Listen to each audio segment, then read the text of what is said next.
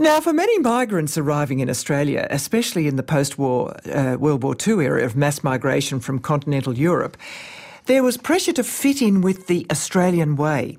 One way this was particularly felt was in names. Long and, for Anglo-Australians, difficult to pronounce Greek and Italian names made some migrants feel uncomfortably different and conspicuous.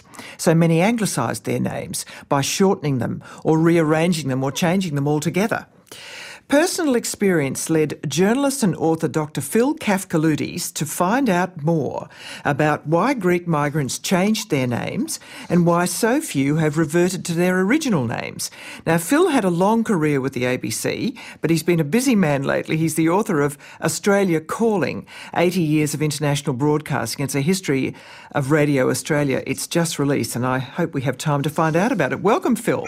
Oh, g'day, Geraldine. How are you? Good, good. Look, tell us about the survey you sent out to Greek communities. Who responded to you? What stories did you find?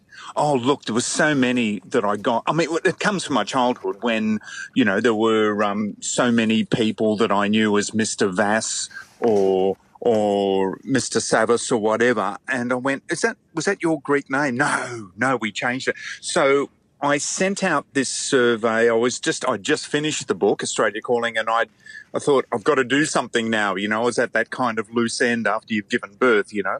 And so I thought, this is an interesting idea to actually look at this. It jumped into my head every so often. So I sent out a survey asking a number of questions, including who in your family changed their name? Was it your father, grandfather? Was it you? Why did they do it? And the really great question that I asked at the end was almost an afterthought in this survey was, would you consider reverting back? And so what I got was a whole lot of stuff that came from across the country. Many people in Darwin and in Perth especially were sent in answers, and a lot of them talked about their grandparents doing this because this was the White Australia policy time. Mm-hmm. And when they arrived in the 20s or the 30s, they felt that they needed to fit in. There were actually three reasons why people changed their names. The whole idea of it. One of it was convenience, simple convenience, that they didn't want to have to go spelling Kafkaloutis to everybody all the time. And tell me about it. The second one was acceptance. They felt that they'd find it easier to get a job if they weren't perceived as being really Greek.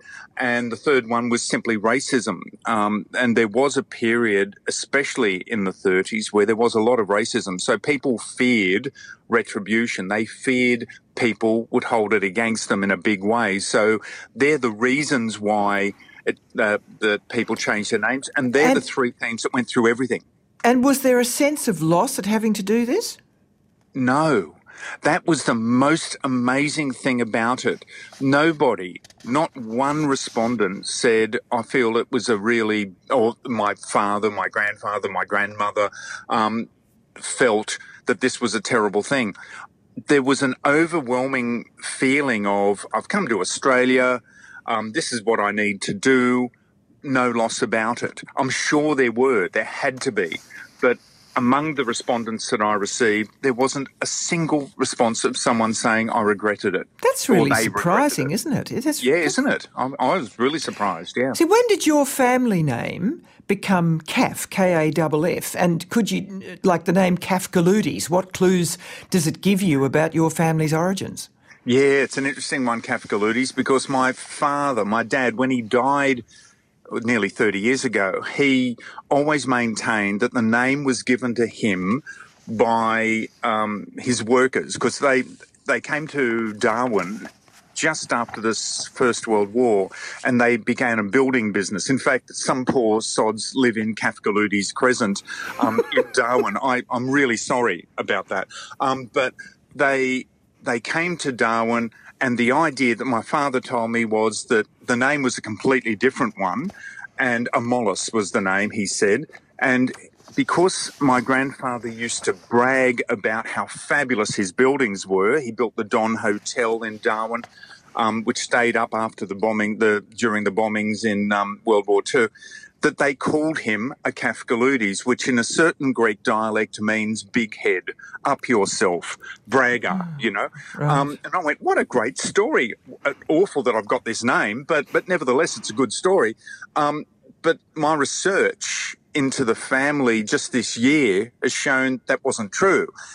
His father was born Kafkaludes on the island of Castellorizzo, and he was born to two people called Kafkaludes. So it's really interesting how oral histories can be so completely wrong. And what were the circumstances that led you to changing your name back to Kafkaludes then? Yeah, I know. Well, the family, my grandfather's sons all changed their name to Kaf except for the eldest, who kept the Kafkaludes Building Company.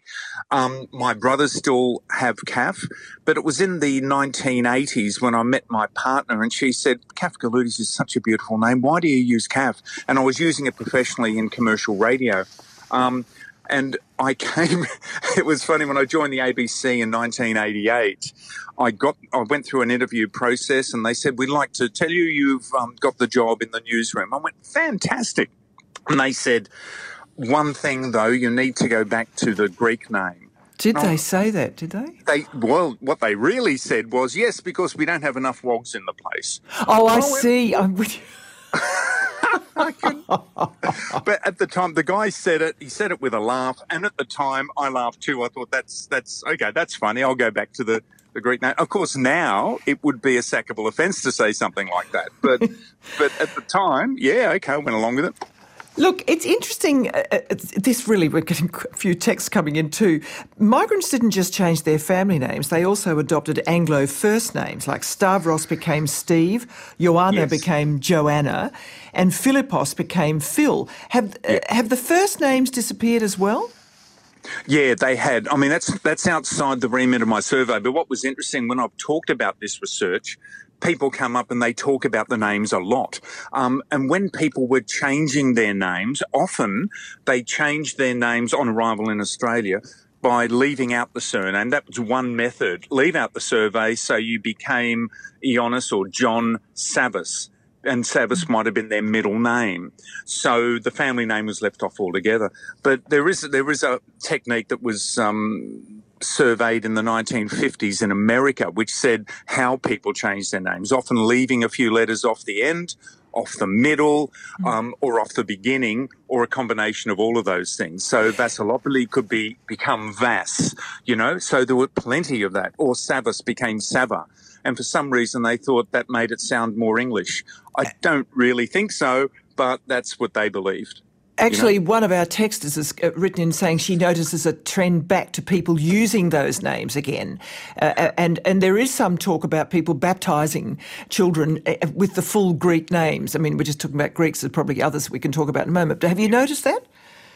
No. Interesting that in the survey responses I've got, a lot of people, in that last question about returning to the Greek name, a lot of people said, I would love to. And I'm thinking about it. So it wasn't overwhelming, but some of them said, I'd like to, but it's too hard. In the post-9/11 era, you have to change everything. Oh, dear, oh, dear. Now, look, I'm just watching the clock. You understand the clock, Phil. Yeah. I wanted to talk to you about Australia calling 80 years of international broadcasting, but I won't. I'll have to leave that maybe till next year. Thank you very much indeed, Phil, for joining us. Okay, thanks, Geraldine. Listen to more great stories that take you beyond the headlines. Ask your smart speaker to play ABC RN.